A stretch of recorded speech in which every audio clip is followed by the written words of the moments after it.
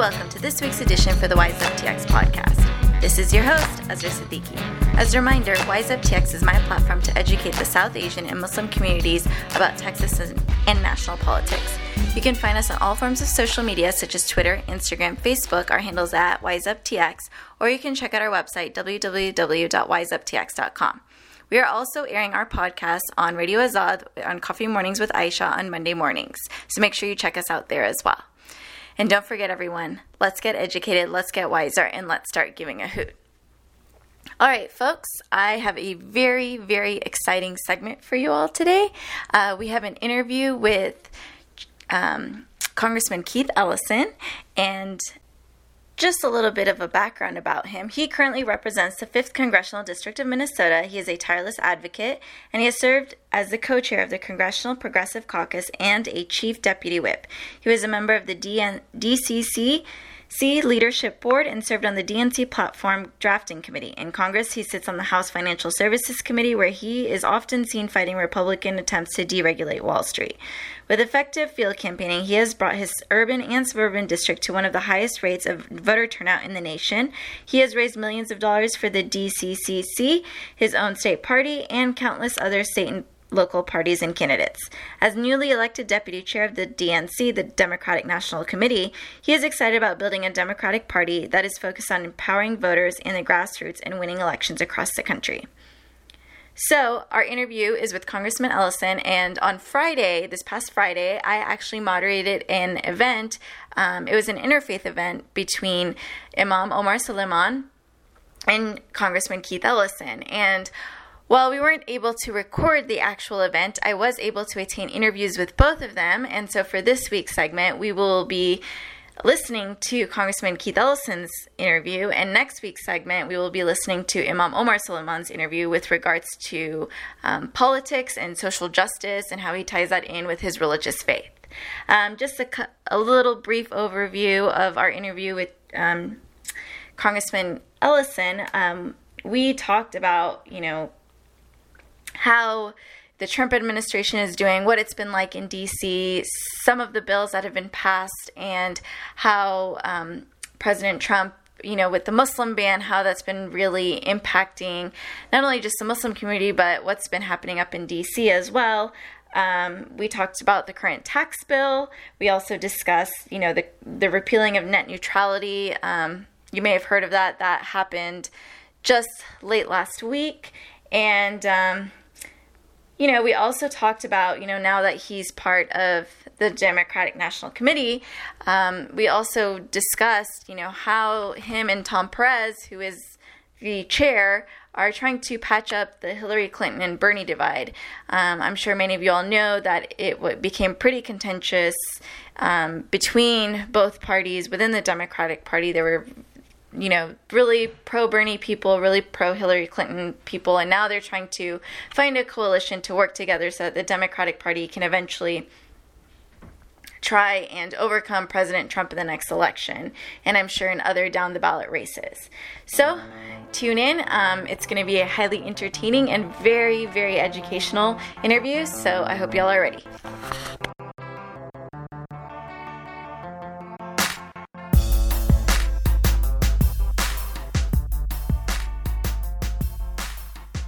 Well, thank you, Congressman Ellison. I'm so glad you're joining us today. And if you want to say hello to my listeners. Well, listeners, hello. How's your trip to Dallas been? Oh, Dallas is always awesome. I always enjoy it.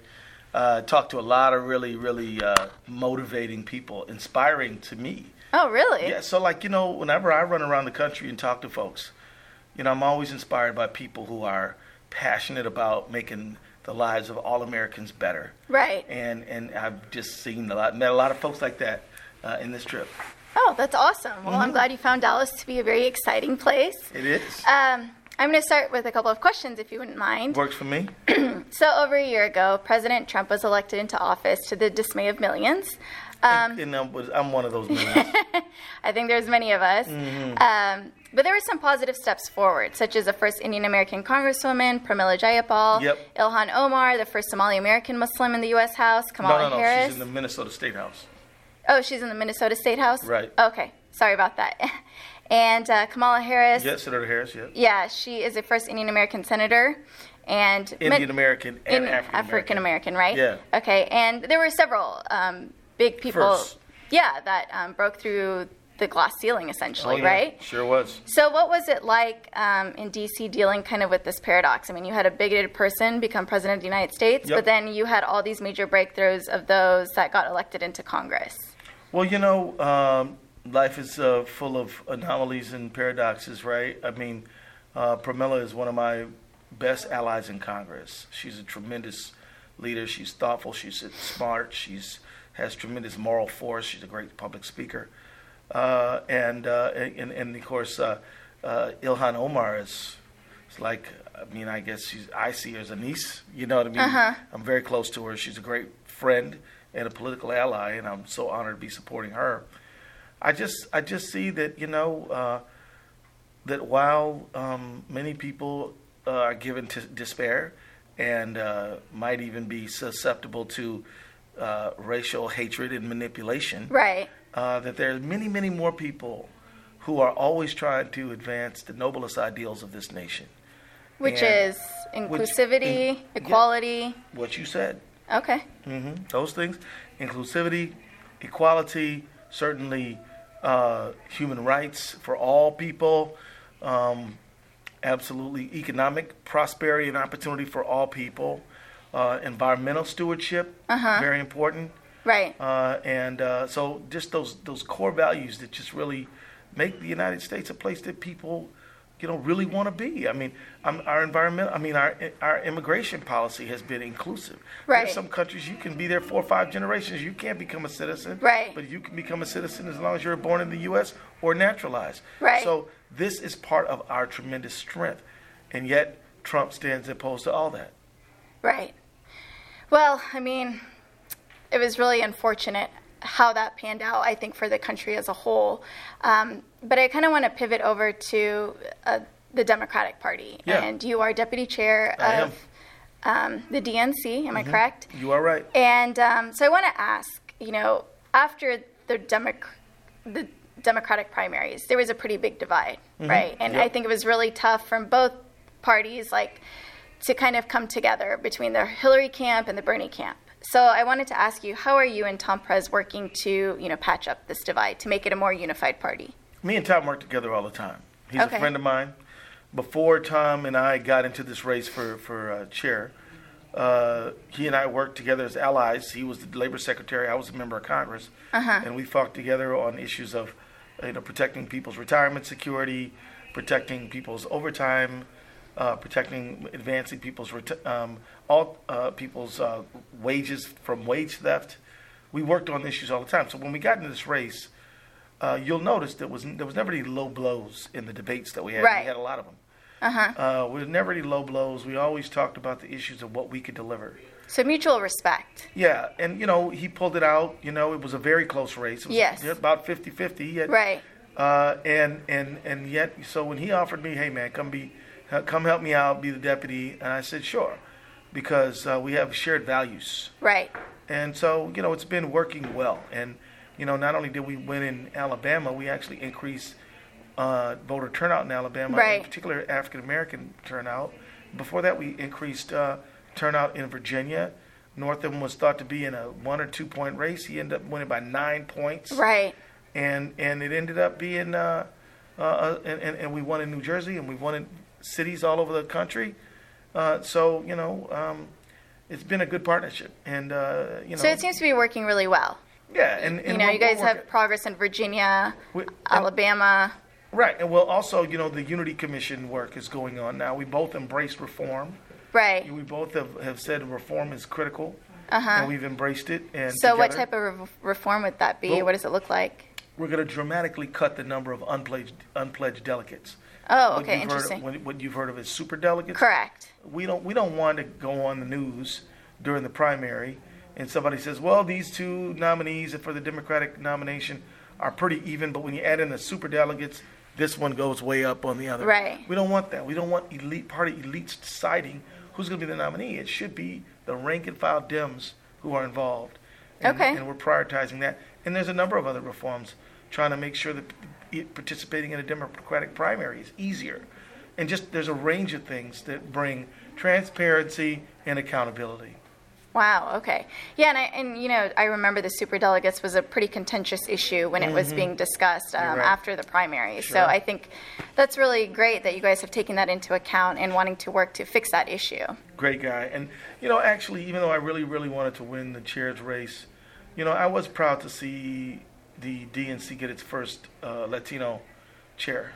Yeah, That was a good thing. that was a good thing. We have 6,000 young Latinos turn 18 every day in the Wow. United States. And so it was good. It was a good sign. And, look, I'm not a particularly ambitious person. I'm happy to be doing what I'm doing. I'm not looking for the next thing. Right. That's just not how I roll. Other people can't wait to get the next thing. Right. I believe do the best you can with what you got now. Right. And so I'm the deputy chair. I'm proud to be the deputy chair, and I'm going to be fighting to make it to advance the DNC and make sure that the Democratic Party is the people's party. It's a party that people believe is fighting every day to make their lives better. Wow. That's really great to know. I'm excited to see, how the Democratic Party will evolve with y'all's joint leadership. Yeah, well, with great journalists like you helping to I'm pretty magnify, small. helping to magnify what we're doing, that's really helpful. And so, that's what we're looking for. Okay. Thank you for magnifying these issues. Yeah, no, of course. It's very important for the South Asian community to learn about these issues. Well, the South Asian community is a fast-growing community. We definitely are. And it may be that the African American community is the oldest minority group. The Latino community is now the biggest minority Right. group. But the South Asian community is the fastest-growing group. Yeah. and this is a important thing to keep in mind. And people from South Asian backgrounds are doing great things all over this country and in politics. You mentioned Pramila Jayapal, you mentioned Kamala Harris. We kind of share her. Yeah, we do. But also there's Raja Krishnamurthy. Yeah. Who's from Chicago. Right. There's there's From folks- California as well. Well, there's Ami Berry, who's doing great things. And as you know, the South Asian community is diverse. People of Right. different religious backgrounds, Exactly. different parts of South Asia, from Sri Lanka to India to Bangladesh to Pakistan to Nepal. It's diverse. But in the United States, people say, there is this commonality of culture. Right. And so it's important for a South Asian or a political organization to be happening. Yeah, it definitely is. Yeah. So pivoting over to your work in D.C., Congress seems a bit crazy these days, and I'll say that as an understatement. Oh, yeah. But I just want to ask your thoughts on a couple of items that are happening up in Capitol Hill. The current tax bill seems to be Yep. kind of going crazy. That's horrible. It's going to really redistribute wealth upward. We need more working class prosperity in this country, and this is going to destroy that. All these people are going to do with this tax bill is use the extra tons of money that they're going to have, as much as $1.6 trillion. And they're going to, first of all, add to the national debt. Okay. Then they're going to use the extra money to give each other bonuses. Then they're going to use the extra money to merge with each other, which will lay off more workers. Oh, wow. Yeah, and then they're going to buy political influence and further corrupt Washington and every state capital in the United States. So this is a tragedy. It's not just greedy people grabbing more money. Of course, they always do that. But it's also restructuring the basic core values of our country away from the middle class up to the super rich. Oh, wow. That doesn't sound great at all. It sucks. And, what about the FCC repealing net neutrality yesterday? That was a huge bummer, right? Totally. I tell you, man, just hearing Ajit Pai try to describe this monstrosity he was pushing. I would like to just say real fast, there are many South Asians that were very upset with Ajit Pai. Let me just say, we don't blame the South Asian No, I community know, for that guy. but And we don't blame you for, Bobby Jindal either. Yeah. We're not bragging about Clarence Thomas. Yeah, very true, very true. So just know that, or Omarosa Madrigal, she's no. No, we don't know if she's fired or not, right? Right? Well, it's all up in the air. Yeah. So, but here's the thing, at the end of the day, it is totally legit for you as a young South Asian woman to be trying to organize political power. But at the end of the day, it really is about values, right? It is about what we believe. Right. This is what makes me and Pramila allies. Right. I might be African American and she's South Asian, but we are allies. Right. Because we share a common value for the environment, for a fair economy, for civil and human rights for everybody. Right. And values are more important than anything. Oh, I definitely agree with you. And that's what makes, African Americans owe a tremendous debt to South Asian people, because Gandhi inspired the civil rights movement, which Martin Luther King led.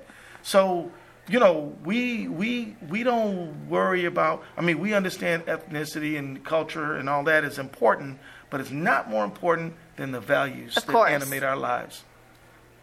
I agree with you. So, last but not least, the Muslim ban, right? The Muslim ban. The Supreme Court has allowed the Muslim ban to continue as the way Donald Trump had instated it the third time around. Am I correct? Well, you're correct. But not on the merits of the actual Muslim ban. That still has to go through the courts. You are right about that. But still, it felt disheartening. I'm not going to lie. No, it's a punch to the stomach. No question.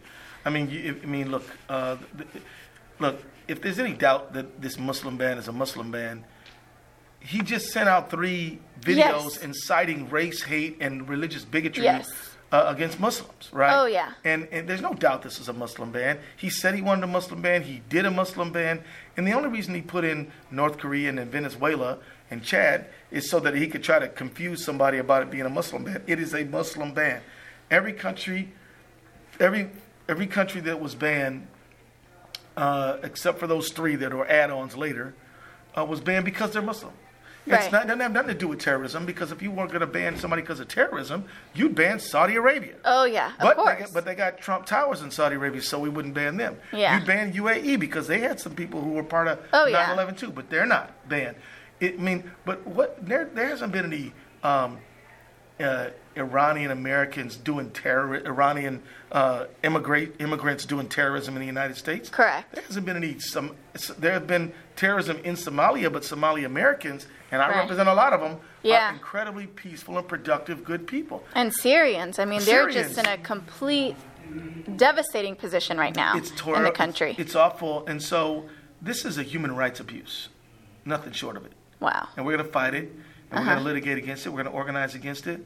And this is one reason why I say to the Muslims, don't go hide in the mosque, Come on out, get involved. Start a podcast. Go run for office. Right. Do something. Exactly. I completely agree with you. Mm-hmm. And so, my last question is, you are the first Muslim American elected to Congress. True. And you have overcome so many barriers to get to where you are today. What message do you have for the younger generation about how they can make an impact? Have faith. Have faith. It's not about you. Leave yourself out of it. You just keep on marching forward based on your passionate commitment to justice for everybody, and you will emerge through this. So have faith and keep going. Be persistent. Don't quit.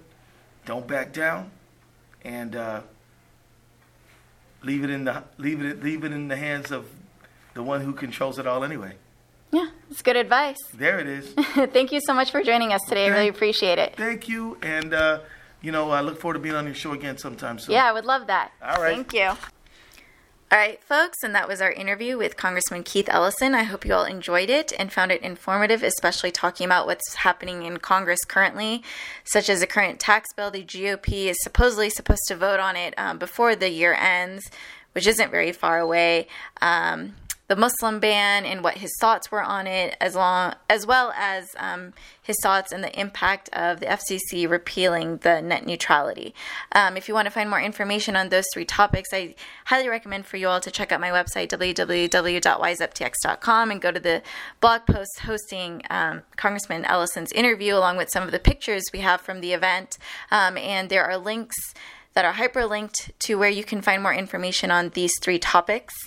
I also hope you all learned how the DNC is working to overcome the Hillary Clinton-Bernie Sanders divide within the Democratic Party, and how they're trying to get rid of superdelegates, trying to make primaries more open, and just making sure there's more transparency and accountability within the process. So I hope you all will take Congressman Ellison's last words into account about, having hope and keep going forward. As he is the first Muslim American to be serving in Congress.